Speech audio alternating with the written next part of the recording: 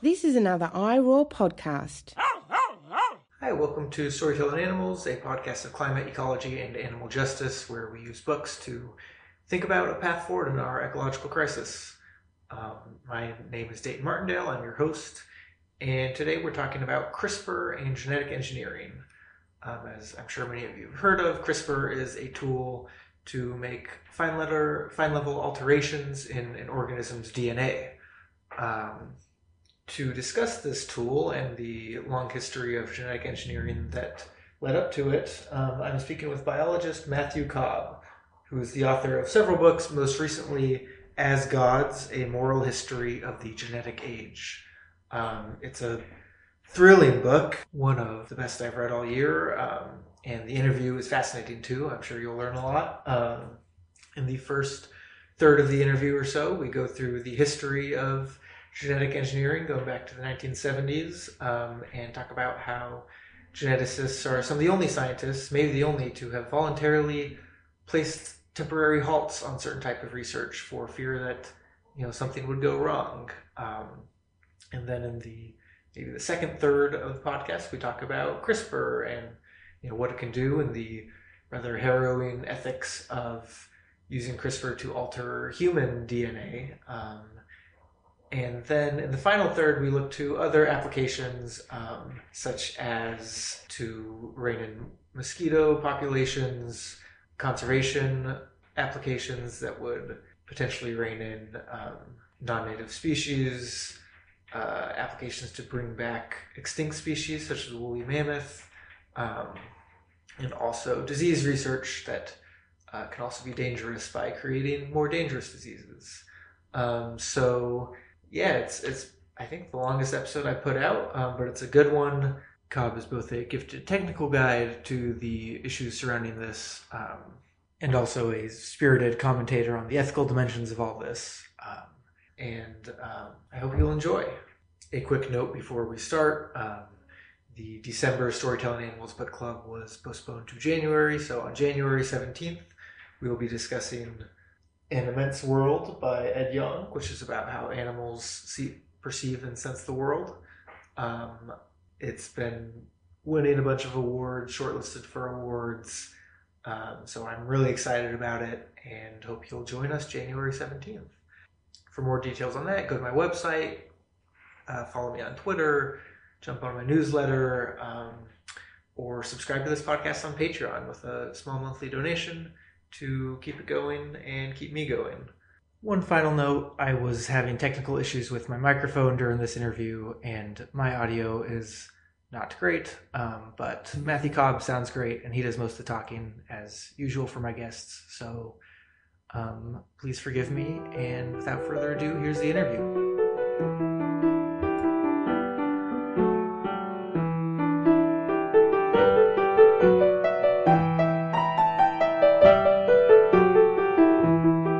I'm here with Matthew Cobb, author of As Gods, A Moral History of the Genetic Age. Matthew, thanks so much for coming on the show. It's great to be here, Dayton. Thanks for the invitation. Yeah, so A Moral History of the Genetic Age, I believe in the UK, the title is simply The Genetic Age. What do you mean by the genetic age? Well, it seemed to me that with the invention of genetic engineering 50 years ago, the world entered a new phase, and it's kind of a nod to the idea of the atomic age, which after the bombing of Hiroshima and Nagasaki in 1945 changed the way the world looked, what it thought about itself, altered culture. It wasn't just a technological, in that case military innovation, but it had huge ramifications throughout society, industry, the whole capitalist system. And it struck me that the arrival of genetic engineering and then eventually very quickly its application, led to a similar kind of shift. And I thought there were also interesting parallels in the way that, irrespective of what's happening in the Ukraine at the moment, we are much less worried about the atomic age than we used to be. And similarly, I think that there's been a decline in fear and worries associated with genetic engineering, which is in one part really good, and there's also some aspects that I think are rather concerning, and people should be know about and should be slightly alarmed by the possibility of what could happen. So it was kind of a nod to the atomic age, but also to emphasize that I think we entered a new phase of culture and society in 1972 with the first genetic engineering experiments. Mm-hmm. So you are a biologist, and once in a while you pop up throughout the narrative. But what do you research, and just kind of what has been your interaction with the rise of genetic engineering technologies?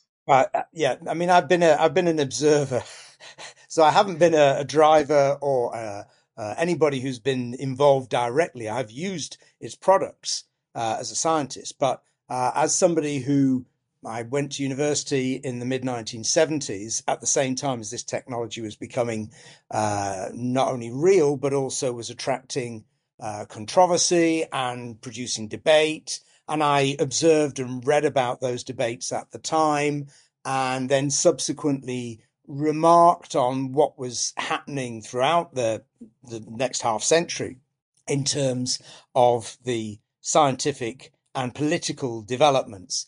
And yeah, I mean, some reviewers have found it a bit overmuch. I do insert myself every now and again into the text. I mean, the main reason to that is not kind of self-aggrandizement, but rather simply trying to make this history, which is history, also personal, because for many of some of the readers, this is their lives, in particular the scientists who I interviewed.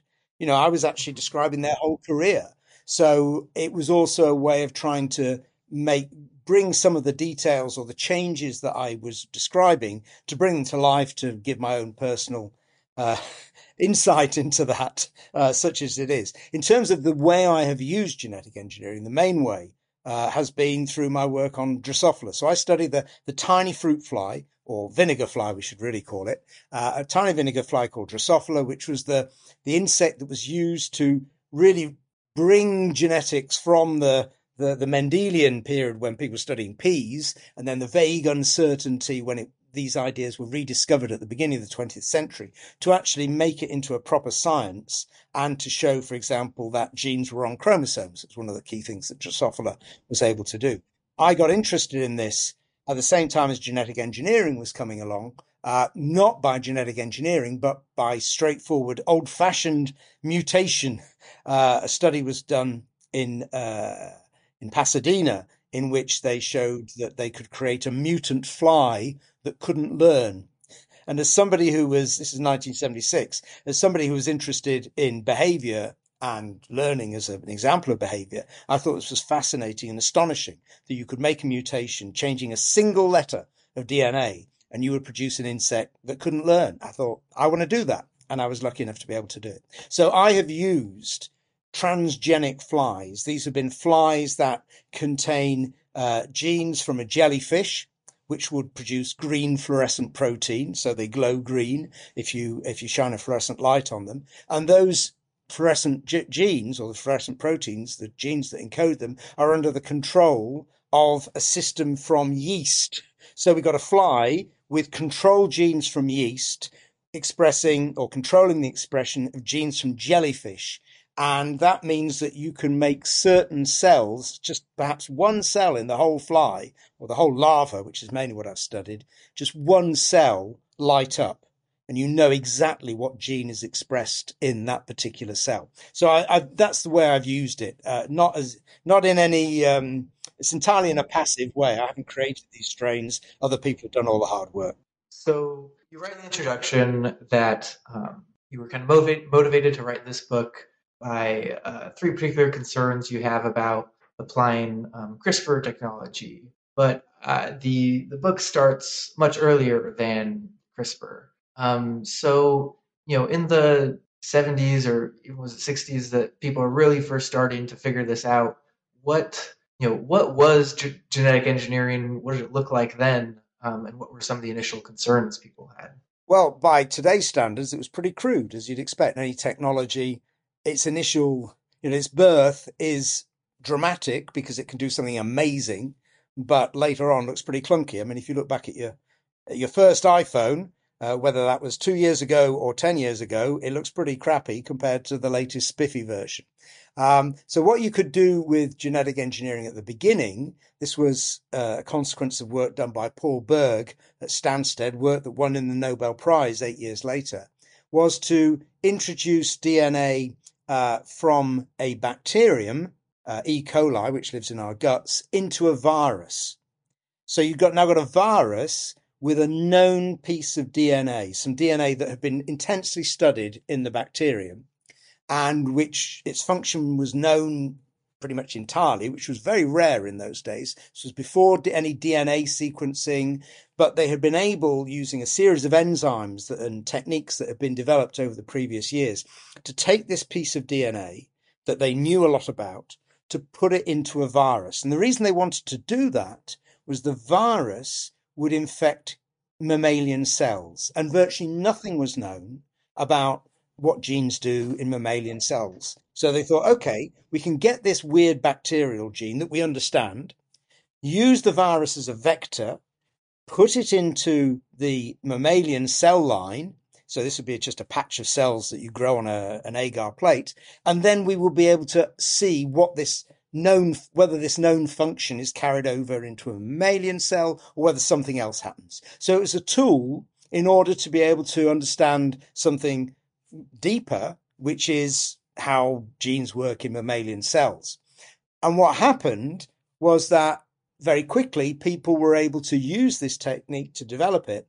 In particular, Herb Boyer and Stanley Cohen at Stanford and Herb Boyer at the University of California, San Francisco, they adapted it slightly, and using tiny chromosomes called plasmids, which exist inside bacteria, they could use the plasmids, they could put DNA into plasmids and then move the plasmids from one bacterium to another, and thereby effectively, as Berg said when he heard about this adaptation of his method, said, well, now anybody can do anything.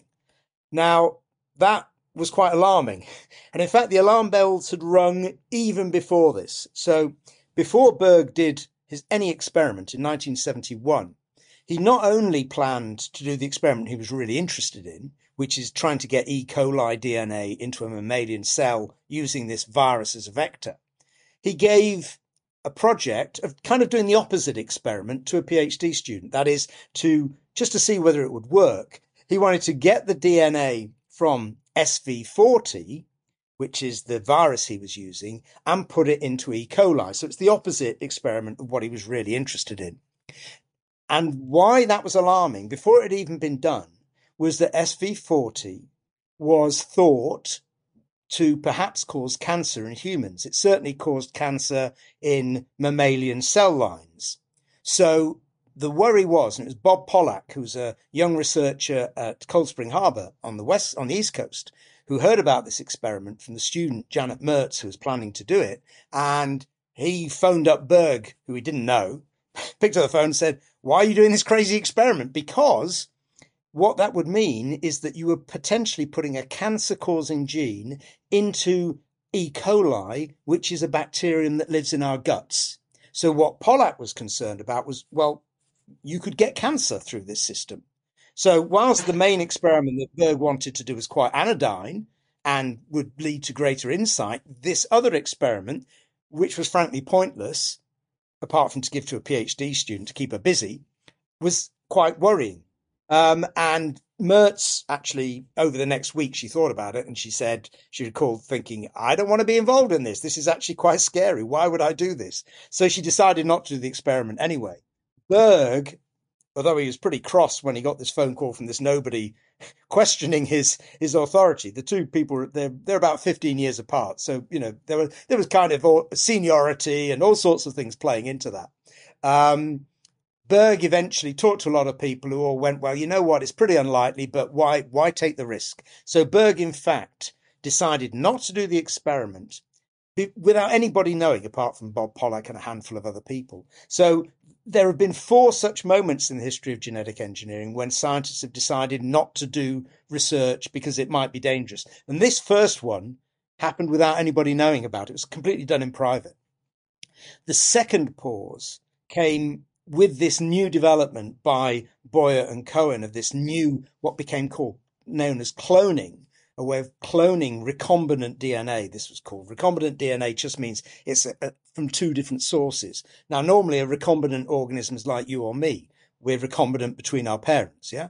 But these things that were mixtures of DNA from viruses and bacteria, that was completely a different kind of recombinant DNA. And that term became used generally for a long time to describe the product of what was called genetic engineering, mixing up DNA from completely different types of organism. And when people really thought about the possibilities of the Boyer-Cohen method of cloning for getting DNA from any kind of species and sticking it into a bacterium and who knows what would happen, they began to become alarmed that inadvertently researchers might create new diseases or, ecological havoc or whatever. So there was a lot of pushback in the scientific community in end of 1973, beginning of 1974, and that led the National Academies of Science to ask Berg to set up a working group to decide what to do. And Berg and the rest of the scientists decided, okay, we're going to call for a moratorium, that is a pause in research, and we'll have a meeting at Asilomar, which is where Stanford had its usual kind of, out of university conferences. So Berg knew it really well. This site on the Californian coast, beautiful old YMCA center with all beautiful old chapel as a meeting room. And they decided they'd have this meeting in February 1975. And that was the second research pause that took place. And this was very, very public. Everybody around the world knew this. Was huge debates in Europe, in America, about whether this was the right thing to do and whether you should even allow genetic engineering under any circumstances because of these fears about potential diseases and potential ecological consequences. So you read that geneticists are the only group of scientists to voluntarily pause their work in the way that you're describing. Other than the fact of the dangers of it, there are probably other sciences that have dangers too. Why do you think this is? Well, in a way, so there are two aspects. Firstly, the kind of technical one is, yes, accidents are possible, right? All technology contains not only benefits, but threats. Those threats are generally pretty minute or hard to identify. But an accident, take a car, that's pretty obvious. With a car, you can have an accident. But as Sidney Brenner, who was one of the leading lights of the Asilomar meeting, he was a South African geneticist who worked in the UK, in Cambridge, as he said in giving evidence to the British House of Commons about this in the mid-1970s, the difference between genetic technology and these other forms of technology is that with traditional technology, accidents tend not to be self-replicating. So that's the difference. Bad things can happen with chemistry, with nuclear power, whatever, but you're just going to have one bad thing. But if something goes bad with genetics, then the thing you have made bad can replicate, can reproduce itself. You might not be able to get it back. So that is the key thing, I think, that has led people to be very, very wary of simply saying, okay, well, we'll fix it, don't worry, or we can be really careful and it'll all be fine. And has led to these four moments, 1971, 1974, 2011, and most recently, 2019, when there have been calls for a research pause. Now, so that's the kind of technical reason, but I think there's also an interesting sociological reason. And that's partly the people who were involved in this panel, in particular Berg and David Baltimore, who a few years later also won a Nobel Prize. I mean, they were definitely of the left, although Berg was older than Baltimore.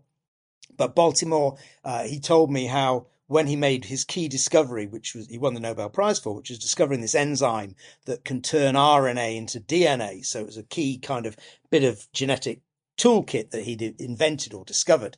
That was in the middle of a whole series of anti-war protests at MIT, and he divided his time between in the lab and then going out and trying to stop his students getting arrested, as well as protesting himself against the war. So these were people who had a radical. I'm not without exaggerating too much. I mean, they weren't they weren't ultra radical, but they were part of the general movement and not being critical about what they were doing, which was part of culture at the time. This was the rise of the counterculture. There were lots of arguments about the worth and value of science.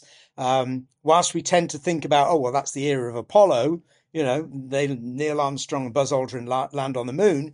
We've also got, we've also got protests about that. There's the black community, which is protesting about their relative poverty. There's Gil Scott Heron's Whitey's on the Moon poem, in which he protests about the poverty of the black community while Whitey's on the moon. So there's a moment which looks kind of odd now in US culture, where this critique was very, very strong. And that was just part of the bubbling atmosphere that the scientists who were involved in Asilomar were feeling, sensing, were kind of part of. So it was a ripe time for that kind of response. And now it's, well, not a tradition, but it's taught. So geneticists are taught about Asilomar. They learn about it. And geneticists are rightly proud, I think, of this moment of self-regulation in which important decision was taken not to go ahead with experiments because they might be dangerous until you could find the right ways of doing them, the experiments safely. So it's kind of a known part of our culture. And that hasn't happened in any other science. So even the atomic scientists working on the Manhattan Project, they were very worried after the defeat of Nazi Germany that there was now no point in building this thing and it would just kill people. Why would you want to do it? They protested. They wrote a letter of protest to Roosevelt, but mysteriously it was never delivered. More significantly, they never actually stopped work. Even the most critical scientists carried on with the Manhattan Project. So that's a big difference between genetics at a different time with different people and with a different technology, and probably the most destructive technology we've ever developed so far, which is atomic weapons. So in some ways, it seems like maybe this went well, which is that they did have some measure of self-regulation among scientists, and a lot of the fears people had don't seem, for the most part, to have come to pass. Yeah. But I guess you also have some thoughts about what they could have done better, and in particular, not just self-regulating among scientists, but also bringing public into dialogue. Can you talk about that? Yeah, so, I mean, Asilomar was very significant. We have this self-regulation where after the Berg letter, as it was called, because he was the first signatory, in 1974 was published, scientists all over the world, as far as we know, well, certainly civilian scientists, stopped work on this field. They waited. There's no evidence that anybody broke the embargo or the moratorium. At Asilomar, the sole point of discussion that was allowed was under what conditions can we restart the experiments? In other words, it was entirely oriented to security. And David Baltimore, at the beginning of the meeting, explicitly said, we will not allow any discussion about bioweapons, even though he recognized this was potentially the most dangerous development application of genetic engineering. They wouldn't allow any discussion about the potential for engineering humans, and they wouldn't allow any discussion of environmental consequences. So it's solely focused on, what kind of risks are we prepared to take? And this was, in one way, really good, because they were getting into the nitty-gritty and they were looking at how they could make this safe. On the other hand, they did not discuss whether it was the right thing to do. They wouldn't have that discussion. Now, what's striking is that we now know, well, we knew at the time there was a Russian delegation or Soviet delegation at Asilomar. And these were all learned members of the Academy of Sciences. They were all people who are even older than I am.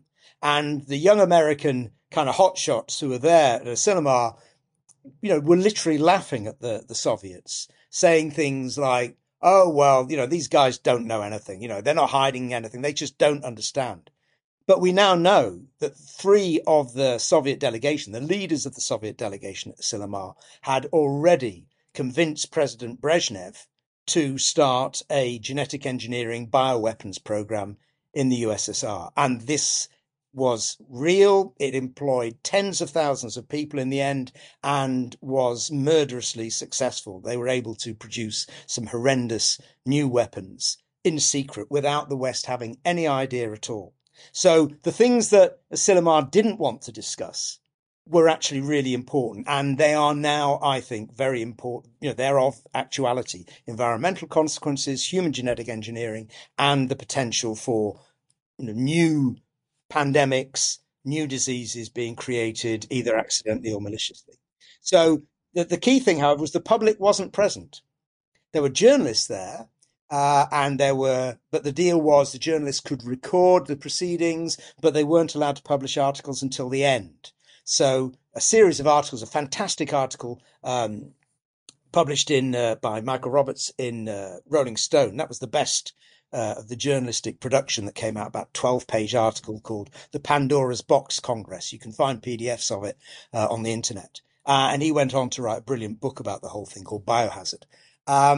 But the public was not involved directly. This was just scientists saying these are the conditions that we think can be done safely, and we recommend that the National Institutes of Health, which in the US is the main funder of biological and biomedical research, that the National Institutes of Health should refuse to fund anybody who doesn't abide by these criteria. So that wasn't even anything that applied outside of the US, and it wasn't anything that applied to the private sector in the US. So it was quite a narrow kind of victory, but it was a victory in that the UK adopted very similar protocols, so did various European countries, and even the Soviet Union made sure that it had the NIH protocols well on display when naive Western visitors came and visited Soviet molecular genetics labs afterwards. So there was no public involvement at Asilomar. After Asilomar, then that led to a huge debate involving big town hall meetings, in particular in Cambridge, Massachusetts, where MIT wanted to build a new lab. It was Harvard, sorry. Harvard wanted to build a new lab, and that caused a huge ruckus, and there was a big debate about whether it was possible, and the public were very much so involved. There were public hearings, big debates. It's quite a kind of jamboree affair, and the result of that was that this panel of ordinary citizens, included a physics PhD student and a nun, this panel of ordinary citizens said, okay, that seems actually probably going to be safe and we think it can go ahead. Ironically, the lab was never built because it had taken so long that by the time the lab was built, the techniques that it was designed to use could now be carried out in much lower level biosecurity, and the whole thing was turned into offices at a cost of millions. So it's a whole way. That's the thing, was really, in a way, was a waste of time, because what had happened was that in the second half of the 70s, the biosecurity protocols established at Asilomar were effective. Nobody died. No new diseases were created. It turned out that one of the things that people were really worried about, which was the introduction of human genes into bacteria, if that happened, nothing would happen, because our genes, in fact, the genes of all multicellular organisms, are chopped up in little bits. Our cells know how to remove the bits that are junk and to stick the gene back together just before it gets made to function. But bacterial cells don't know how to do that. So if you put a whole human gene into a bacterial cell, it would just go, does not compute, and metabolize the whole thing. So, that was quite a chance discovery in 1977. Nobody had any idea of that. So that was quite reassuring. The final element was that it turned out there was lots of money to be made, because in particular, Herb Boyer had the guy who had invented or co-invented cloning. He teamed up with a guy called Bob Swanson, who was an unemployed venture capitalist in his late 20s with no money. He was, unemployed. And he had this brilliant idea of using recombinant DNA to make drugs, in particular insulin. This was his idea. And he persuaded Boyer in 75 to go along with this. And they set up a startup called Genentech. It was incorporated the same week as Apple, just down the road in Silicon Valley. So this is all part of the atmosphere, And eventually they succeed, well, very quickly, they succeeded brilliantly in persuading bacteria to accept the presence of synthetic DNA that corresponded not to the actual human gene, say for insulin, because they didn't know what that looked like, but a gene that corresponded to the protein. So without all the bits that in fact get chopped out in our cells. So it wasn't actually insulin, it was a precursor of insulin. It doesn't really matter. But this worked brilliantly. And they could then sell this to the drug companies, Lilly, for example. And that's the origin of all insulin. Everybody who today uses insulin, it is made in a genetically modified organism that uses this brilliant idea from the Genentech scientists. And this was better than the traditional insulin because that had come from animal pancreases, and animal insulin isn't exactly the same as ours. So you were getting something that was purer, better. You couldn't get it any other way. The Genentech scientists made this. They sold the product to, they licensed it to Lilly. They produced the drug, promises of, vastly reduced prices. Oddly enough, that hasn't happened in the USA. Has happened in the UK, in the USA. So other things are going on.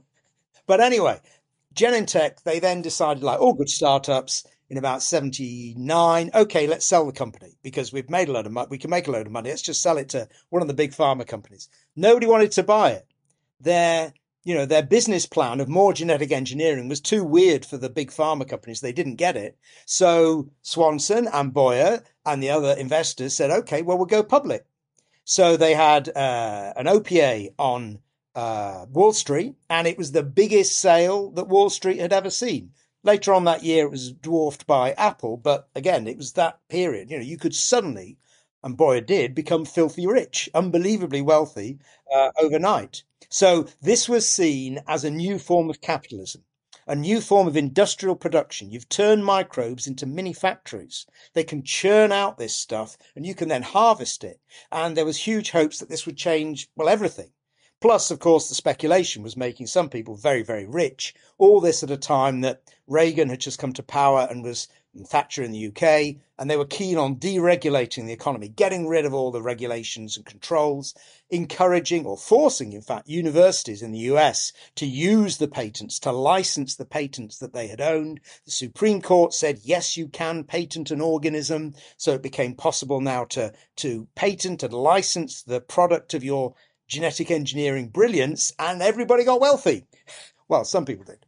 So for all those reasons, the 1980s, that was a time, man, when some people did very well and attitudes began to change. Yeah, it's, on the one hand, like getting, better insulin that people respond to better is a success story, but also, how sure are we that people should be getting rich off of product people need to survive? That's a different issue, and you've got to.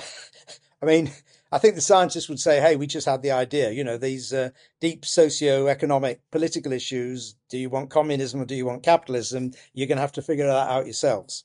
Mhm. Yeah, which I think is something that we'll talk about later, which is that, yes, a lot of these scientific technical advances are great and useful, but that some of the problems they're addressing, genetic solutions are not the only type of way to respond. Absolutely. Yeah.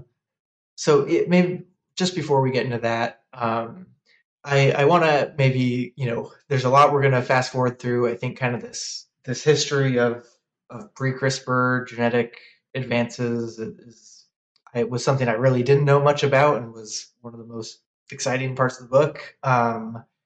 And, at times, in a positive way, at times in an alarming way. But I think. Well, yeah, good. Because I must say that, I mean, I'm not at all an entrepreneurial guy. Let's just put it that way. I'm not particularly interested in, startups and so on. But reading about Genentech, reading about Herb Boyer and Bob Swanson, it was so exciting. Seriously. I mean, both the scientific genius, but also the gambles they took, the insight. I found that pretty exciting. Similarly, the creation of GM crops, which I knew nothing about.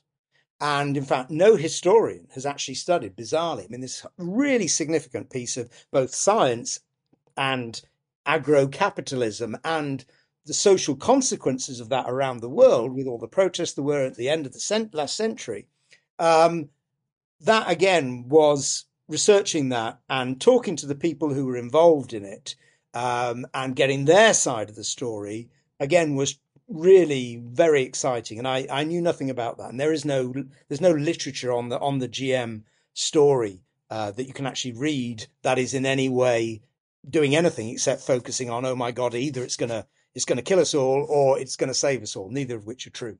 But the actual steps and the reasons why, in particular, Monsanto were doing the whole thing, which is, just to be very brief, Monsanto, which quite rightly gets a very bad press because of its subsequent behavior. The starting point was they wanted to get out of chemicals. They thought that producing insecticides was unsustainable and that it had to stop because the planet wouldn't accept it, the public wouldn't accept it. So they came up with this brilliant idea of getting plants to produce their own organic insecticide, which would mean, and it has meant, that millions of tons less insecticide has been sprayed around the planet. And so an awful lot of insects have been saved because of this very smart technology. And as somebody who's spent his whole career studying insects, I think that's good. Yeah, I mean, I think one of the themes, whether it's GM crops or anything else you talk about in the book, is kind of what you said. It didn't end up killing us all, but it also didn't end up delivering all of the benefits that maybe were promised. Does that feel like a fair assessment? Yeah, absolutely. I mean, there's no harm. You can eat GM crops. It's not going to do any harm at all. The problems associated with them is, I mean, staggering fact, which I was very surprised at, is that U.S. Department of Agriculture figures show that productivity, so the amount of grain or whatever you get per acre, has not gone up, has not changed. It's the same. The reason for, as it was before we had GM crops. I mean, for example, virtually all corn in the US is GM. Virtually all cotton in the US is GM.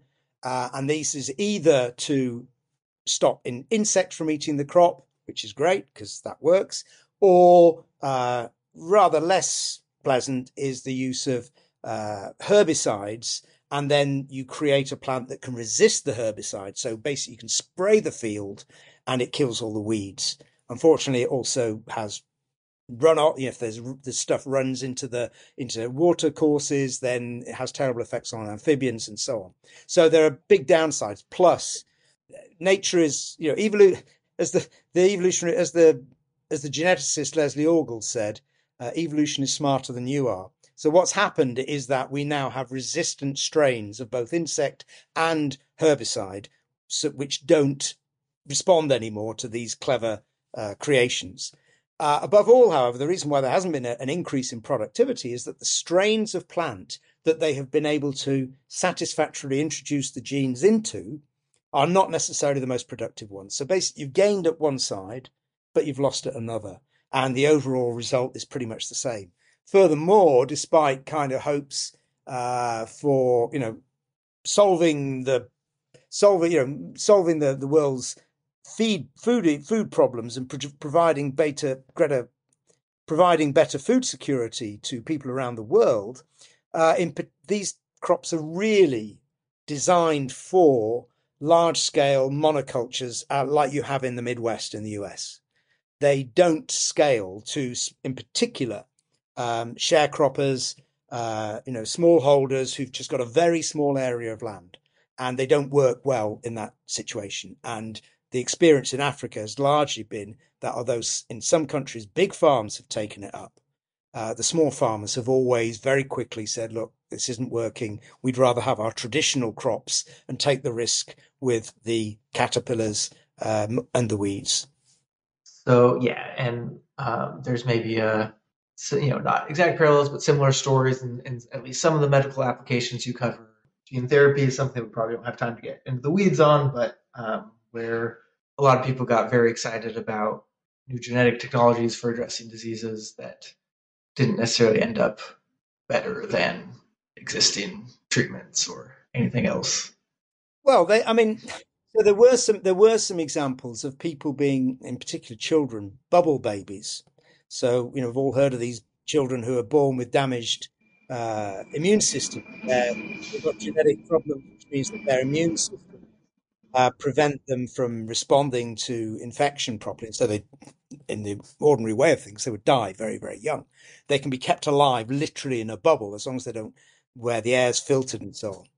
And in particular in Paris, at the turn of the century, there are, I think, a dozen children were cured of this genetic disease by the use of gene therapy, by using a viral vector, much like Paul Berg had wanted to do, using a virus containing the right version of the gene to insert that somewhere into the children's genome. The problem was, much as the problem has been with GM crops, is you can't control that insertion.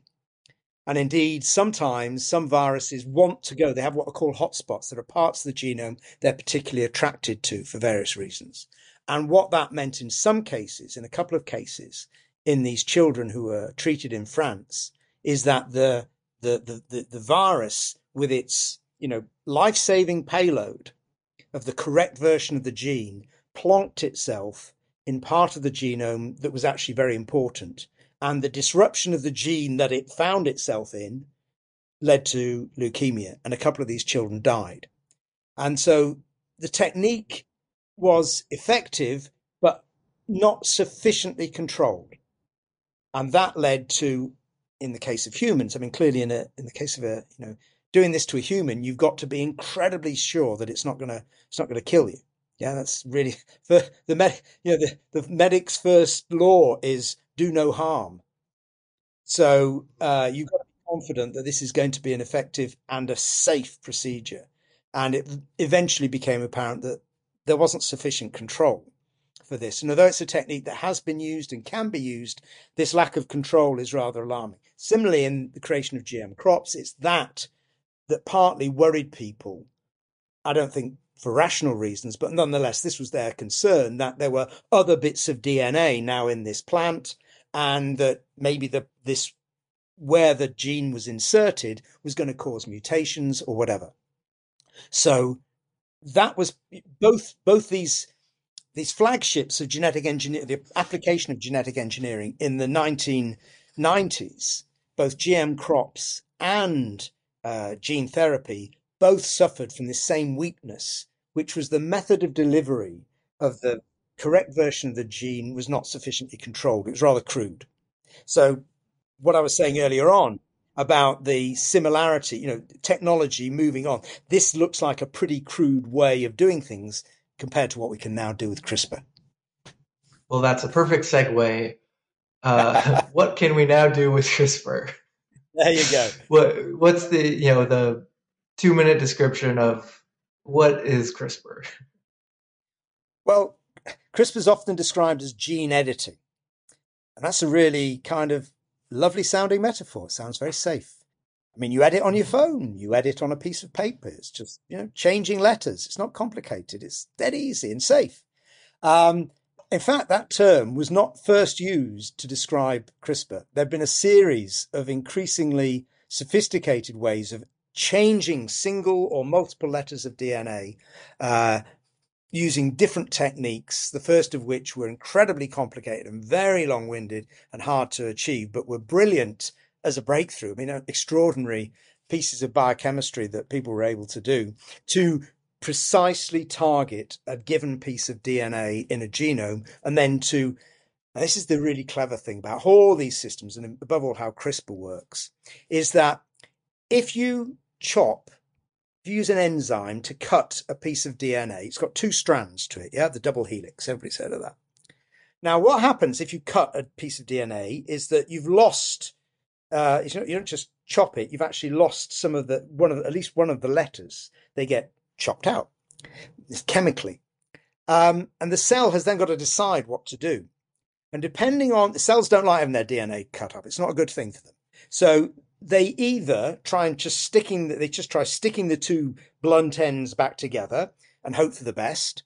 And that can sometimes be okay. And sometimes it causes a mutation, and that's not quite so good. The other way, which is what CRISPR relies on, is that if the cell is in the right state, what the cell can do is to look at it on a particular chromosome. So you've got a double helix. in the chromosome. It looks and it says, oh, I've got a hole here. I've got a gap in this sequence. Now, in organisms that got two pairs of chromosomes, like humans, like plants, and so on, it can look at the other sequence, which hasn't been damaged, and say, well, what's there? Ah, it's got that sequence. And often it will use the other sequence, the intact sequence, to repair the damaged bit. Now, if you're very clever, you can persuade the cell not to use that other chromosome, but instead a piece of DNA that you have introduced into the cell. And so what the cell now does is it looks at the damage and says, okay, you've got a piece of DNA here. And the beginning and end of that are like the beginnings and ends of my broken DNA. And there's this middle bit. Oh, I'll use that. And it sticks it in. So if you've been clever and you understand the state of the cell, and I'll sure we'll get on to why I'm emphasizing this so much. It is in fact very delicate. So it sounds like editing, but it is in fact really complicated. And you've got to understand the system you're working on very well for it to work. Otherwise, other things will happen. But if you get it right, then the cell has now got a new sequence inserted there. Not directly. It's not the actual DNA that it's stuck in there, but it's used the information, the genetic information, to make a new sequence. So you've literally reprogrammed. To be honest, reprogramming would be better and slightly more alarming than editing. So Fyodor Urnov, who's the gene therapist who came up with the term gene editing in 2005, I think, he said to me, he said in public, that maybe it was not a good term because it does sound very reassuring. If we talked about genetic reprogramming, that would have been more accurate because that's what you're doing. You're not just editing it. You're trying to make it do something else. And programming sounds kind of scary, which I think we should be scared, or we should be wary of this technology. So that's what CRISPR enables you to do. CRISPR is an acronym, and I'm not going to say what it stands for because unlike most acronyms mean something. It tells you something about what you're studying. CRISPR, it doesn't. It refers to the DNA sequences that were identified, weird DNA sequences were identified in bacteria in the mid-1980s, in fact. And nobody knew what they were doing. And then eventually in a whole series of studies in the early years of this century, it was finally worked out that they acted as a kind of bacterial immune system, and that contained in those sequences were bits of viral DNA that the bacteria had chopped up when it was being attacked by a virus and had stuck into its own DNA as a kind of memory that it could then transmit to its offspring, which would then, if they ever encountered that virus again, recognize it and mobilize molecular scissors that could chop it up. The clever thing, so I remember reading when this all was described, it was published in Science in 2008, and this, you're about to learn why I don't have a Nobel Prize. Because I read this, and I thought, okay, so bacteria have got an immune system. That's pretty cool. I don't really care about bacteria. And I turned the page. Everybody else who read that, who is a bit sharper than me, thought, hey, what if we replace that viral DNA, so it's targeting a virus, with some DNA that we're interested in? What if we use these chemical tools that the bacteria has evolved to target DNA that we're interested in? And that, to be very, very, very, very brief description, is basically what took the next 4 or 5 years. And we're just coming up to the 10th anniversary of the publication of Dowden and Charpentier's paper in Science, in which they showed that CRISPR could be programmed. And they did use that term. CRISPR could be programmed to attack any form of DNA. And then very quickly it was shown this would also work in mammalian cells. And then within months, you had the beginnings of the CRISPR explosion. Right. I think the shortcomings of the editing metaphor are important to bring out just because when I read an article at the New York Times or whatever about how CRISPR works, it describes CRISPR working. But you go through some of these experiments and they have, maybe high success rates for doing what they're trying to do, but far from 100%, which I guess is also true of people who are trying to program computers to do what they want. Yeah, that's quite neat. Yes, the difference. So I explain this to students, and in particular, we now know that in mammalian embryos, and in particular in primate embryos, so in a single cell embryo, CRISPR can, if the cell isn't in exactly the right state to do the business I've just been describing, to use this bit of extra DNA that you've put in there as a guide to reconstructing this break, if it's not in exactly the right state, the whole system can kind of go amok and you can lose whole chromosomes. And this is absolutely terrifying. I mean, there's no way that you'd want to do this on any human cell because if you weren't absolutely confident it was going to work because of the consequences. And I explain this to students, and then the students put their hands up and say, yes, but last week we had a lecture from Dr. So-and-so who explained how marvelously it all worked. And I say, well, he would say that because he's not, he's trying to sell, understandably, trying to emphasize the power of this. But also, I mean, if you're working in a fly or even in a mouse, if it goes wrong, well, that's okay. If it goes wrong in a mouse, the mouse embryo will just die.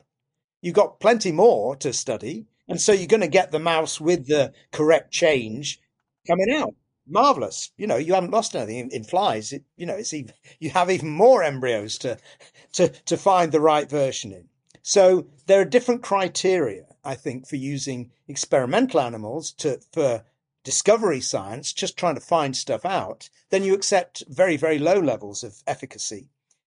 But with anything to do with therapy in humans, then clearly we have very different standards and should have. And so that's kind of the difference that's going on here. I think the editing metaphor is overly seductive and does lead to overconfidence. Well, has indeed led to overconfidence by scientists. So the metaphor doesn't only seduce the general public, it seduces us, the scientists, too. And we end up thinking that way. And it's got quite a power to it, which is not entirely good. So, as an aside, I would suggest that maybe we should care more about mice, too. But one of the 3 applications of CRISPR that you said inspired you to write this book is that someone did that to a human embryo and then implanted that embryo and the embryo was born. Yeah. So, it was... People might have heard about this. It was a few years back. A Chinese scientist used CRISPR to edit an embryo. And what I sort of vaguely remember, and what you talk about in the book, is that the gene he added was meant to prevent HIV infection in the future. And I think to the layperson, it definitely, it sounds alarming to edit a human embryo's genes. But maybe you also think, if it's trying to prevent an HIV infection, maybe that's not so bad. But after reading your chapter about it, I feel like I had a better sense of, this was a pretty reckless and alarming experiment. So can you tell us about this? Yeah, this was announced in November 2018 at the second international, not the title of it, second big international meeting on human genome engineering. And a Chinese researcher called He Jiankui, who was a very minor player on the, he was known, he'd been to various conferences in America and so on, but he wasn't a big shot in any way. He announced, in fact, it had been revealed by some very clever journalism by the MIT Technology Review. Antonio Regalado had managed to sniff out the story before it was announced. So everybody knew before he spoke what he'd done. He had edited, he said, 2 embryos. We now know that there was a third one. And he'd implanted them and they had come to term. So there were now baby girls born by what he called, in a little promotional video, which is still on YouTube, he called gene surgery. So that sounds even more reassuring, doesn't it? I mean, because clearly this is about, you only have surgery if you want to be cured of something, and my God, you trust the surgeon, you have to. He's going to stick or she's going to stick a knife in you. So this sounds really careful and important. But as you said, what he was trying to do was to alter a gene called CCR5, which is involved in the structure of our cells, and which there's a particular variant of it which is present in natural populations, so people have it, which means they are much less likely to get HIV. So right from the beginning of the HIV pandemic, people were very intrigued by certain individuals who engaged in all sorts of risky behavior and yet never seemed to get HIV. And some of these people had this particular mutation. So what He Jiankui wanted to do was to introduce this mutation. Now, the starting point is, how do you not get HIV? Well, everybody knows how you can avoid getting HIV. It's very straightforward. There are certain behaviors you don't indulge in and you'll be okay. I mean, there's also the business about not being born to a mother who's got HIV, which you can't have quite so much choice on. But as an adult, you don't need to have your genes mutated. You can just don't do certain things and you will be fine. So as one of David Liu, who's a CRISPR researcher at Harvard, at this meeting, when He Jiankui announced what he'd done, he said, what was the unmet medical need? Why were you doing this? That what here could not be done simpler in any other way? And he had no answer because there was no unmet medical need. The key point to remember about these girls is that as embryos, they were perfectly normal. There's nothing wrong with them at all. And He Jiankui then did this experiment, believing the whole scissors business, and it didn't work. It went wrong. Not only did he not introduce the right mutations, one of the mutations which he did introduce has never been seen in any other human. Not every cell of the girls is identical. Now, it should be. That's what you expect, because a single cell that's been mutated, then divides, and all the subsequent cells should have the same DNA. That's normally the case in all of us. That's not the case in these girls. They're mosaic. They're a mixture of genotypes. Now, with a bit of luck, none of this will matter. With a bit of luck, the girl's going to be fine. You can be mosaic and have no consequences. The mutations may not do anything of any great note. But just remember that the mutation he wanted to introduce actually makes it more likely you're going to get other diseases and may die of flu, for example. So there's there are swings and roundabouts to this. But above all, they were healthy until he got his hands on them. Now they are mutated. And this is a mutation, if they have children, that will be passed on to the next generation. You do this and it's forever. So there is, this was an absolute scandal and created, it did two things. There was huge shock. It was immense, and it's in particular because it's so badly done.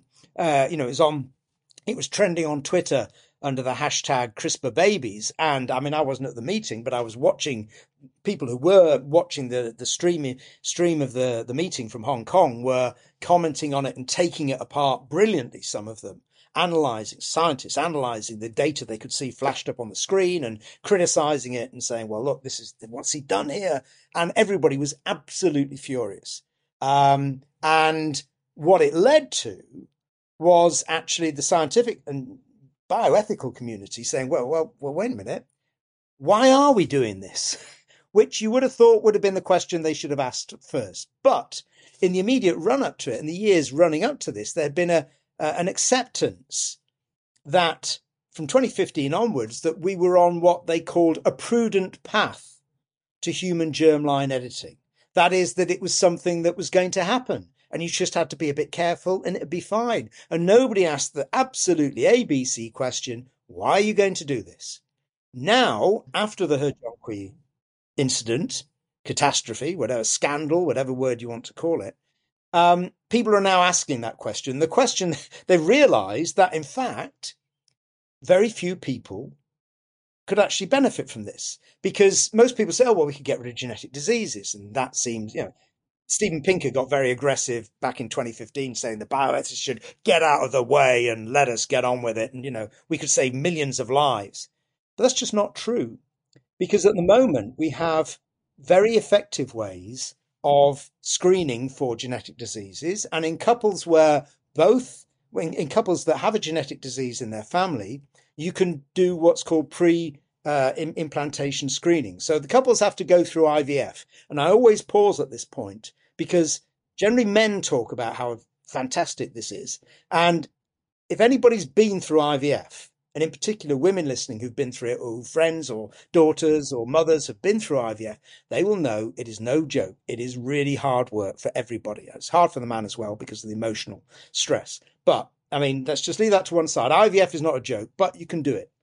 So the couple have IVF, and then you select from amongst the embryos those that are not affected, and you implant the embryos that are not affected, that are healthy. And that's it. So how many couples could you treat using genetic engineering? How many couples could not use this much simpler, because you've got to go through IVF anyway if you can have genetic engineering, but this much safer, simpler, established, accepted procedure? How many couples around the world could not benefit from that, to get rid of to have a baby that was biologically theirs and that was not affected by a genetic disease? Well, it turns out that it's perhaps a few hundred. Literally, that is it, because only certain types of individual could benefit from this. In particular, if you have what's called a recessive disease. So that's a disease that's expressed when you have two copies of the gene, one on each chromosome. If both couples are recessive for the same disease, then all of their offspring will be affected. So they would have to go through this procedure if they were to have an unaffected biological child. The other kind of people who could benefit from this are parents where one parent has two copies of what's called a dominant disease. And that's a disease where you only need one copy of the gene to be ill. So they've got two copies, and that means that all their offspring is going to have one, and therefore will have the disease. So how many people are there who have two copies of dominant disease, like, say, Huntington's disease? We don't know the exact figures, but as I say, the estimates are that there are a few hundred such couples around the world. And so what you'd be doing is using this incredibly dangerous and unreliable technology, not to cure anybody of anything, but to allow a healthy child to be born. In other words, you're actually dealing with the desires of those couples to have a biological child who is unaffected by their genetic disease. And whilst that's quite understandable, and I completely get it, I don't think we should allow that. I think it's very sad for the couples involved, but not everybody can have a baby. It's not given. That's not the way it works. Some people can't for all sorts of reasons. And those couples who clearly prepared to invest time and money and love into that process might be better off thinking about, okay, well, we'll adopt a child, because there are plenty of children who are healthy and who are unwell, who need adopting. And maybe that's a better solution to find the love that they want in their life. And the money, you want to save lives. I don't know, healthy, clean sewage systems, clean water. That will save far more lives than any fiddling around with genes, and will be much, much safer. Well, then moving to the next way in which people think CRISPR might save us all is gene drives. These are basically, I don't know that I can describe it, but it's meant as a conservation tool. So go for it. Yeah, you're the one. Yeah. So these were dreamt up as a way of dealing with what is an absolutely terrifying problem. Okay, so you've got to start off by thinking any discussion of gene drives has to start with the reality that every year around about 600,000 people around the world die of malaria. The vast majority of them are children under 5. And there are other insect-borne diseases which also kill, make people chronically ill, and so on. So this is a massive global issue. And the idea was, this was dreamt up at the beginning of the century, was that you could develop a gene which would alter the physiology of your mosquito in some way, say, make it immune to malaria so it couldn't have the parasite in it, or would, better still, more simple, would make it sterile. And that you would introduce this gene and you'd change it in such a way that it would have alongside it, not just this gene, but also bits of DNA that would encode for the kind of molecular scissors I was describing earlier on. So what would happen is that you'd start off with a mosquito with 2 copies of this gene. Okay, so all of its offspring is going to have 1 copy. Okay. But if you didn't have this cleverness associated with it, what would mean was that gene, no matter what it did, whether it was to make the mosquito sterile or immune to malaria, would rapidly disappear in the population, simply because every generation it would be becoming less and less frequent. But these gene drives are very clever.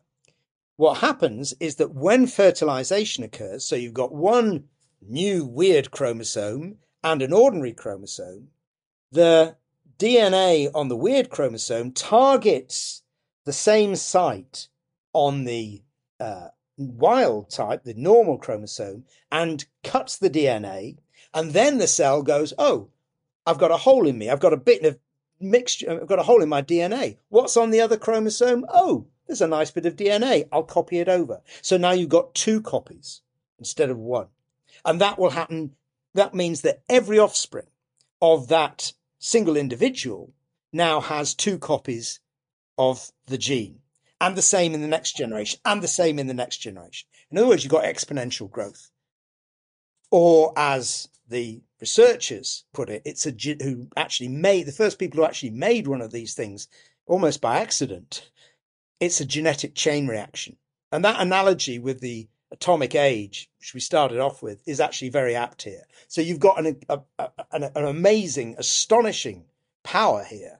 You could eliminate mosquitoes, but what would be the consequence? We don't know, because we don't know enough about ecology.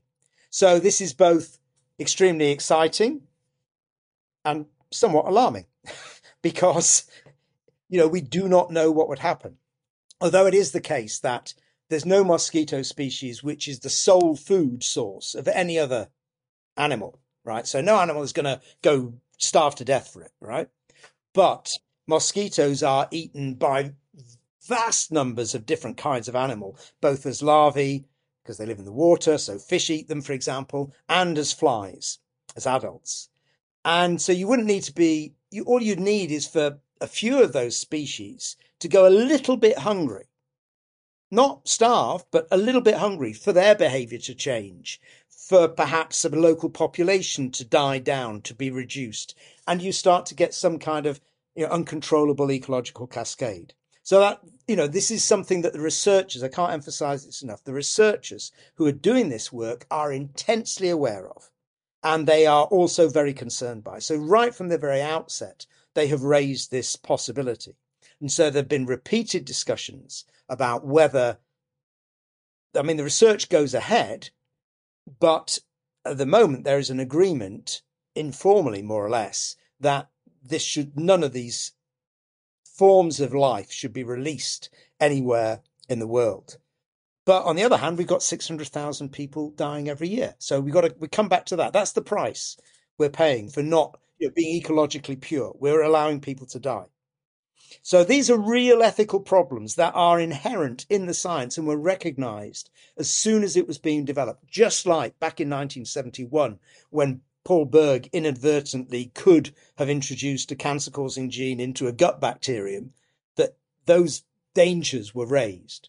So gene drives are astonishing, very alarming, and maybe, yet again, they won't be necessary. So earlier this year, there is WHO approval for a new vaccine against malaria.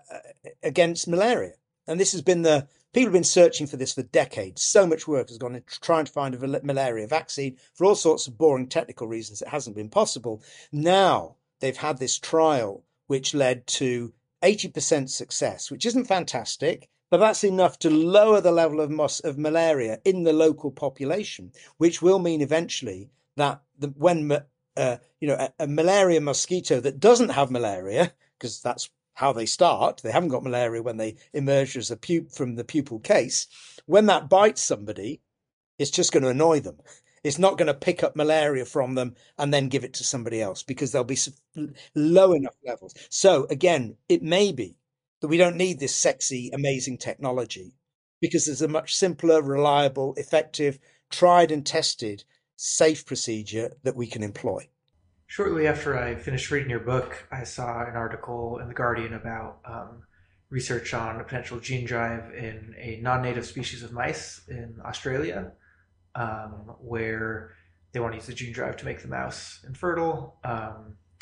But toward the end of the article, the lead researcher said something along the lines of that it'll be at least 5 years before there's any field test of this.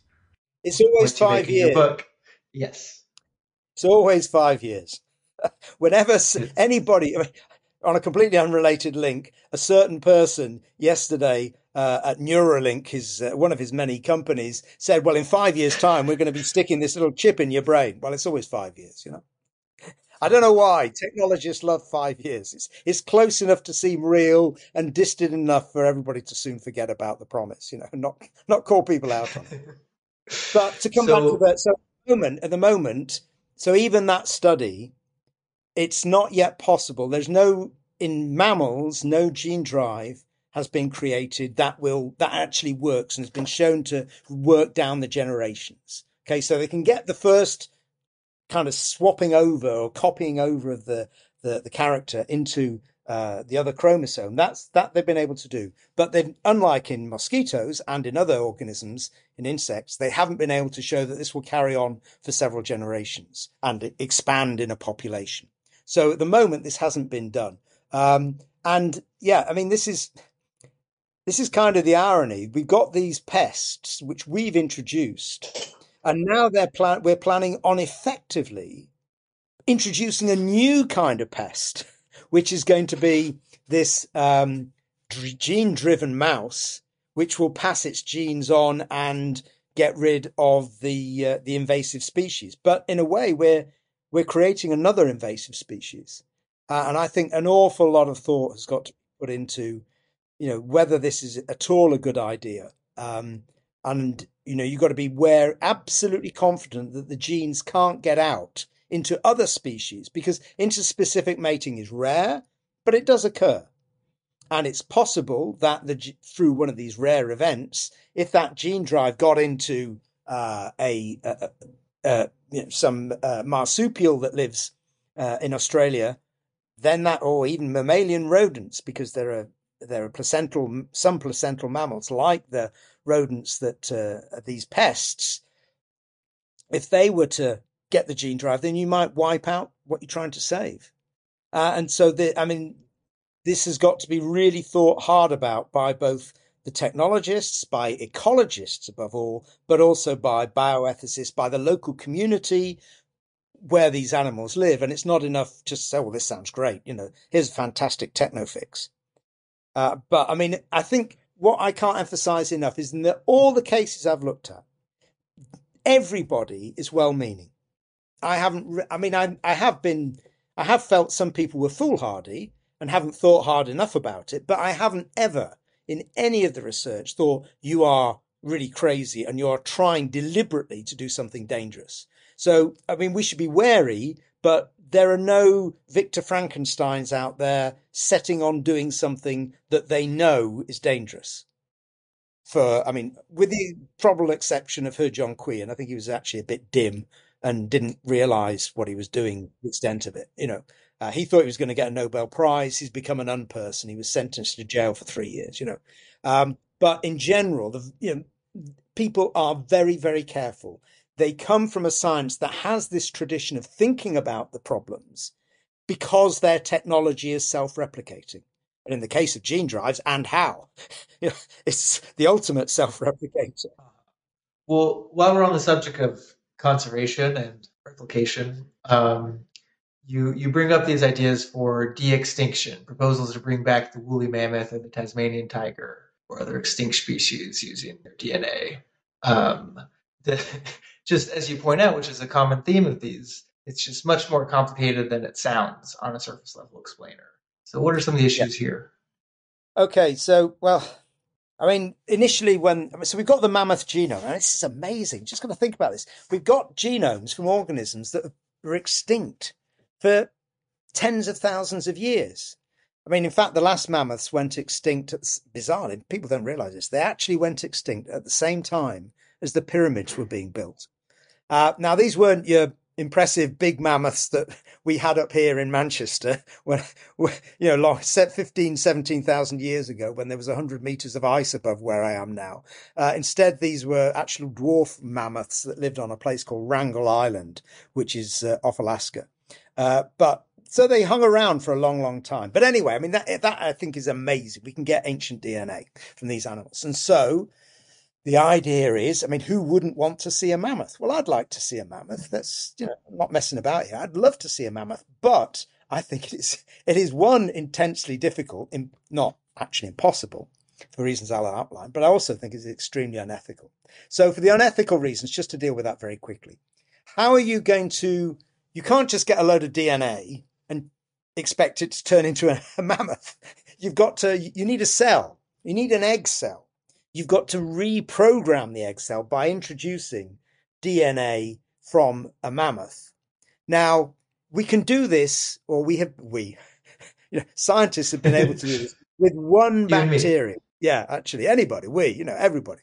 They've done this with one bacterium, which has a single chromosome. And they were able to take the chromosome out, and they've made an artificial chromosome and put it in, and the whole thing has kickstarted and is now alive. So you've got an artificial DNA sequence running this little microbe, and it will divide and do all the things that microbes should do. But that's a microbe, right? It's got one circular chromosome. That took the initial stages of that, I think, took about 20 years, of some real hotshot geneticists. Now, a mammoth, if you were to say, okay, well, wait a minute, we'll get rid of all those chromosomes. In what? We haven't got any mammoth cells. They're dead, right? You've got DNA, but that's only because DNA is like a library and it was preserved. All the cells are dead. So you're going to have to use an elephant. That's the closest relative.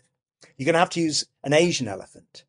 That's the closest relative we've got. But you know what? Asian elephants are a bit smaller than mammoths were. I mean, apart from the mini mammoths on Wrangel Island. The mammoths that people want, the big, huge, stomping around the European tundra mammoths, they were a lot bigger. So you might have a problem, even if you could do this, in actually getting this thing coming to term. You'd probably have to do a cesarean. Now, I don't know anybody who's ever done a cesarean on an Indian elephant. And I don't know what the ethics of that. But let's say we can do that. Or let's say you can get it to be born the normal way, and this hairy thing emerges into a world of Asian elephants. Now, what are they going to think about it? Elephants are normally really excited and happy when there's a new birth, and they trumpet it and everything, and they pick it up and they chuck dirt all over it so the smell of the birth isn't available to predators. But they're going to have this thing which is completely different, is a completely different species. They split apart, I've forgotten, 3 million years ago. It will smell different. It will behave differently. It's hairy. I mean, maybe it's going to be rejected. Maybe they'll be fine. Maybe it'll be rejected. Then what happens? We've got this orphan, elephants and mammoths were social organisms. We've got this orphan, this miserable, sad, the only one in the world. I mean, how can that be a good thing? I mean, it's just awful ethically. I can't begin to get over quite how miserable that could be. And then we get onto the technical side because, okay, you can't do that. But maybe we could introduce some of the chromosomes rather than emptying the whole thing. We could add some chromosomes. How many chromosomes does an Indian elephant have?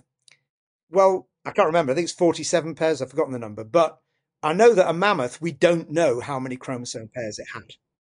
So we can't just match them up. We don't know because we can get the DNA out. You don't find whole chromosomes that you can kind of then chisel away in the ice. That's not the way it works. You get DNA out and it's all in bits and you have to stick it together in your computer program to work out what the sequence was.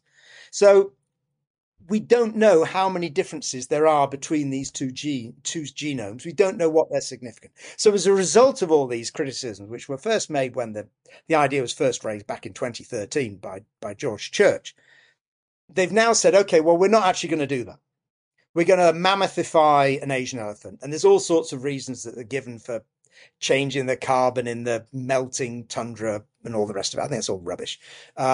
But, let's just leave it. Never mind about the application. Just think about the technicalities. They're going to mammothify an Asian elephant. They're going to find the genes in the mammoth that are involved in, say, being hairy, in resisting cold temperatures, or various other things, and they're going to put them into an elephant. And because they're worried about the growth business that I said, maybe the embryo are too big, they're going to do this in an artificial womb. Right. Artificial womb. Do they exist? No. Or rather, they exist for rats up to about 2 weeks, I think they've got them, or maybe they've done it with a lamb, I can't remember. But only no animal has been brought to term. Plus, how big does a baby mammoth grow? It's the size of a small car. So this thing is going to have to be immense, and it doesn't exist. So I know that it gets huge press, and influencers have invested vast sums of money in it. Well, good luck to them. They've probably bought NFTs as well. That'll teach them. This is not, it is just, I think it is unethical if it were to work, because these are social organisms. I think it is, I get the vague idea. Wouldn't it be amazing? But then you've just got to think a bit about what is amazing and the animals that we've got already that are under threat. And I can't help thinking that so much of this effort, the mammoths are gone. The dinosaurs, apart from their relatives, the birds, have gone.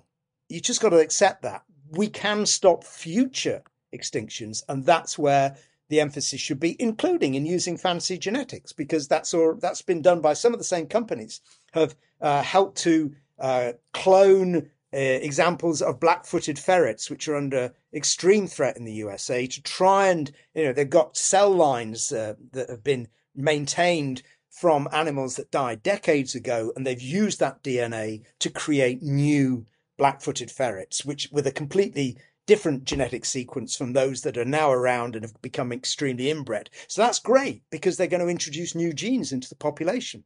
So I'm not against using fancy techniques for saving animals, but I really would like to save the ones that we've got at the moment, rather than dreaming of, making bizarre mammothified elephants and thinking that we've done something amazing. I think it's miserable. But I do. So I want to get to the third application you said made you write this book, which is sort of something we talked about at the beginning. Has been a fear kind of from the beginning of genetic engineering, which is fear of some sort of deadly pathogen. In this case, like leaking out of a lab. Some of the studies you talk about are called gain of function research, which sort of from the name, you get the idea that it's just kind of you can take a pathogen and make it more dangerous. That's it. Science, which sounds scary. Sounds crazy. So is there real scientific benefit here, or are we just doing it because we can? No, we're not doing it because we can. So there is a dispute about this, and I'm not a virologist, okay? So I only know about maggots. So I'm not studying epidemiology, how pandemics evolve and change. I'm not a virologist studying them, really having this as my life's work and trying to save lives through it. So I recognize and accept the authority and integrity of the researchers who are doing this work. I also think they're wrong, which I'm allowed to say, but I preface all my comments with that this is, again, well-meaning research. So the idea was, and this came about at the beginning of the century, partly as a consequence of SARS, which was the first major spillover event, which we had seen kind of happening in real time and being able to fully understand. And it was kind of a precursor of COVID. Was dealt with in China through basic health procedures and was able to be stopped with only, in inverted commas, a few hundred people dying. But what that, coupled with the Al-Qaeda attacks in the USA, that led to a growing awareness, not only of the potential for spillover events, but for the potential for terrorists to use this technology potentially to create new terrible weapons. So a great deal of investment came from the USA, or inside the USA, to encourage people to start studying what was possible.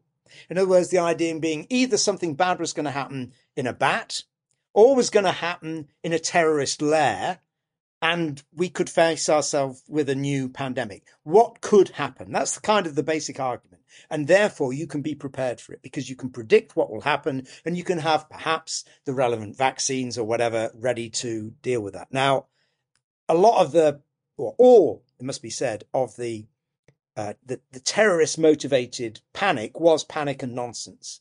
Although we know that Al-Qaeda was interested in trying to create such bioweapons, it was unable to do so. It failed because it's really very, very hard. I think that's the key thing. This is not easy science. And so we know from their documents that they were interested in doing this, partly because they'd read that the West said, oh, this new technique is really easy. Everybody can do it. And they thought, okay, right, let's have a go. But they weren't able to do it, thankfully. But in the early years of the century, there was huge interest and a lot of money in the USA devoted to this gain of function. What could possibly happen and how can we be prepared for it? Not prevent it, but be prepared for it.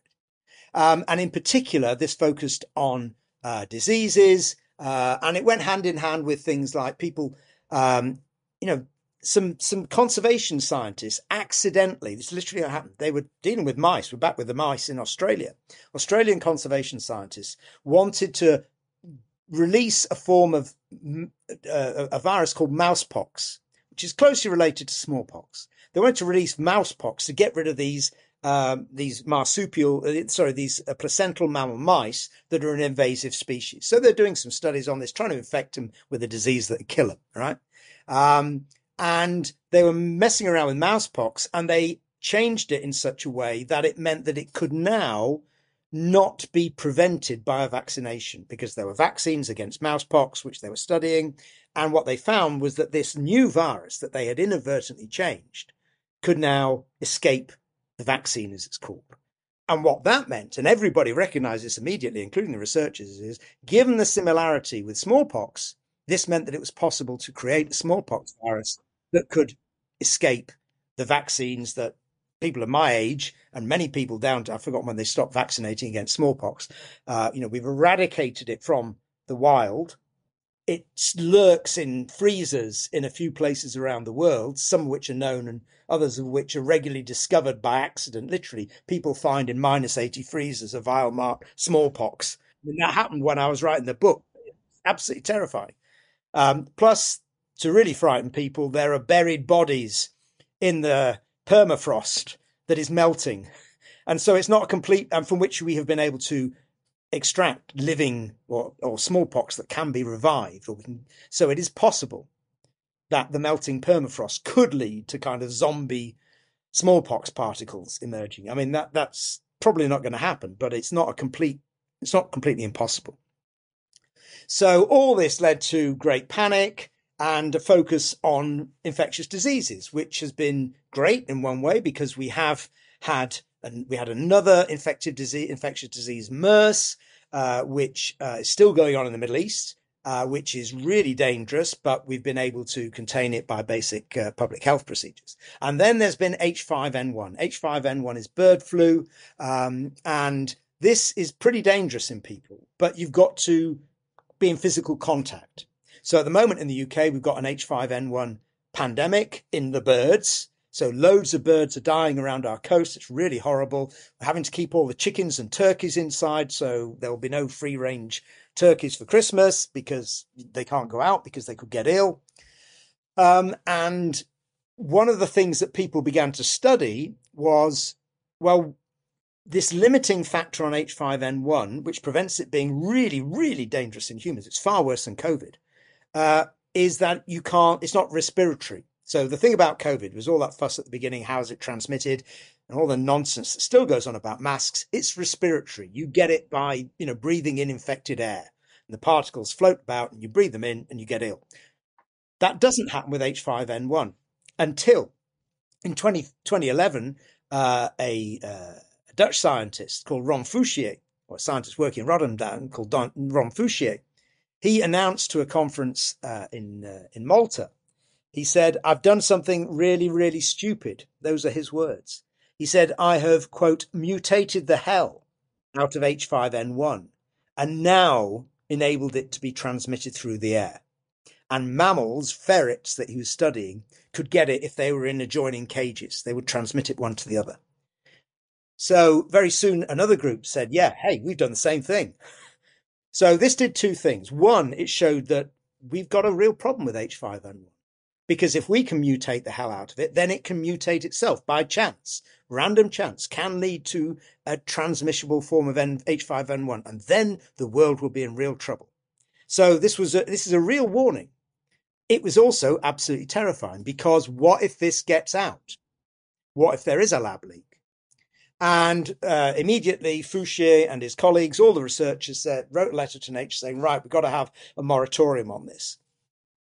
And so it ended up being about for 8 months that until they could find new biosecurity protocols, they didn't do this research. But just like in Asilomar, they didn't say, should we be doing this? In the words of, I've forgotten his name, in Jurassic Park, your scientists were so busy thinking about whether they could, they didn't bother thinking about whether they should. That's the situation today. For all sorts of reasons, the US reduced funding for gain of function studies, and now it's started up again. And I think, the scientific community is not of one voice on this. Clearly, Fouché and the others, who are absolutely well-intentioned, right? They want to know how bad could it be. There are those of us who think, well, we know it's going to be bad, and if it comes, like we saw with COVID, we can respond. So the argument they use is that this will enable us to meet future pandemics. None of their research was of any use in responding to COVID. Okay, so I think the proof of the pudding at the moment is that this is not helpful research and it is clearly dangerous. I absolutely must emphasize that there is no evidence that COVID was engineered. COVID was a spillover event from almost certainly from bats. Remember, it took us 15 years to identify precisely where SARS came from. It's very hard to do. We're getting closer and closer in the case of COVID. There's no evidence that it was engineered. There's no evidence that it was leaked from a lab by accident, that, the Chinese were studying it in Wuhan and something went wrong and it got out of the lab. That's possible, but it's much more likely from all the evidence we have that it was a spillover event in the Wuhan market, which right from the outset was seen as being the focus of the disease outbreak. Yeah, well, you briefly mentioned Jurassic Park. One of the things that was fun in the book is that you talk about how science fiction and other pop culture engaged with these ideas. But yeah, just to kind of sum us up, you bring up that you're alarmed about some of these particular strands of research, but not saying we should not pursue any of it either. And why you write the book and why I'm bringing you on the podcast is that these are issues that the public should understand more, and they're complicated, and politicians aren't talking about CRISPR on TV, but they are issues that we should be learning about, and that there should be fora and spaces where communities and the public at large can be engaged in whether we release a gene drive or what type of research we do and don't regulate. So just to sum up, do you have anything, any last words you want to add about kind of the future? Well, I think that the future has got to be one of regulation. The problem is that these are international issues. Just take the issue of gene drives. You can imagine why, a village in Burkina Faso, which is losing lots of its children to malaria, might absolutely desperately want to have gene drive mosquitoes, be very keen on it. I mean, I understand that. But the problem is, if we say, okay, right, let the public decide, let this community decide, is that those mosquitoes aren't going to stay in that village. They move.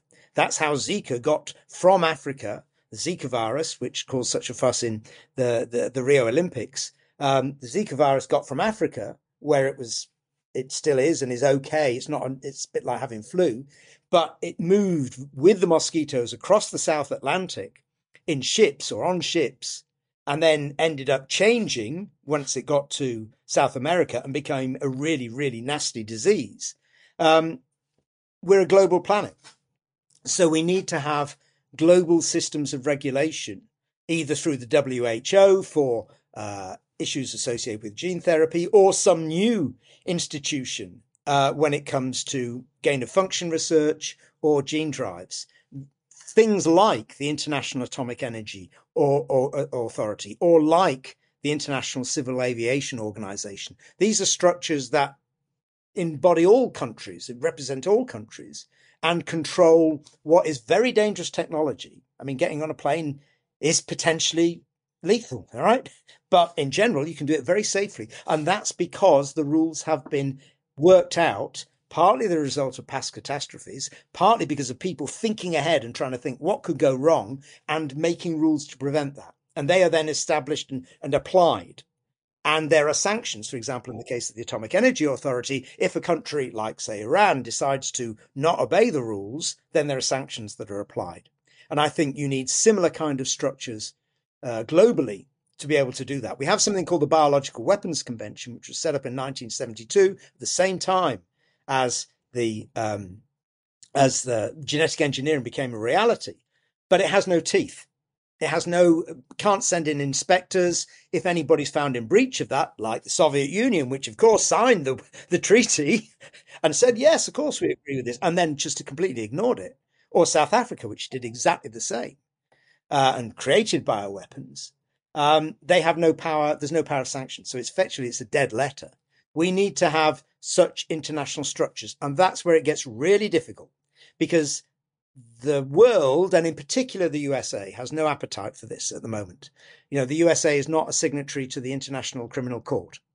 So citizens who do terrible things cannot be prosecuted. Whereas, if you've been engaged in genocide in Yugoslavia, then you can be tried by the International Criminal Court. People have been. US citizens cannot be, because, the US will not recognize it.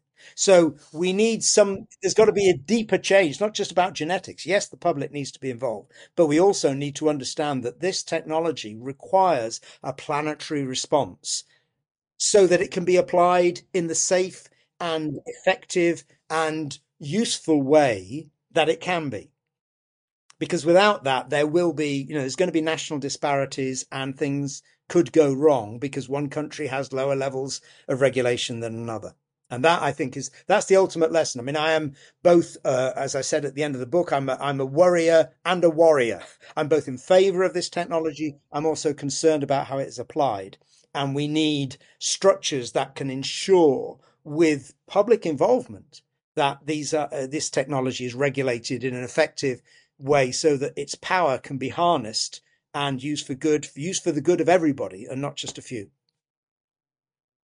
Well, I think that's a good note to end on. And yeah, the book is As Gods, A Moral History of the Genetic Age. There's a lot more there if you want to pick it up. And Matthew Cobb, thanks so much for coming on the show. That's been great, Dayton. Thanks a lot for inviting me. Thanks so much for listening. I hope you got a lot to think about and chew on, whether you agree or disagree. And yeah, I just want to sort of capstone this with the importance I feel there is in democracy, in the public knowing about scientific progress, whether that's CRISPR, whether that's self-driving cars, whether that's geoengineering or certain conservation strategies, and be able to weigh in and have informed opinions on sort of whether and how these technologies are used, where they're not used, how they're regulated, and not just sort of have the world happen with us as mere observers and not as democratic participants. This theme of who has the power to make decisions about technologies that affect the whole globe in the geoengineering context is the theme of the novel Appleseed. I interviewed the author Matt Bell earlier this year in one of my earlier episodes, and that is going to be our February book club, most likely at the end of February.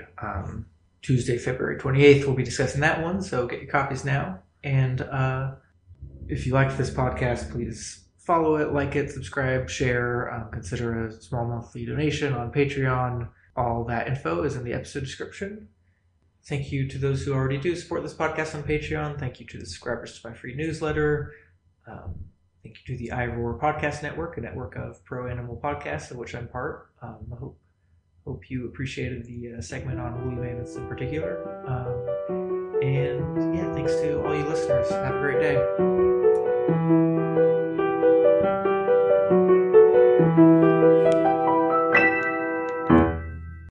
For more great iRoar podcasts, visit iRoarpod.com. That's IROARPOD.com.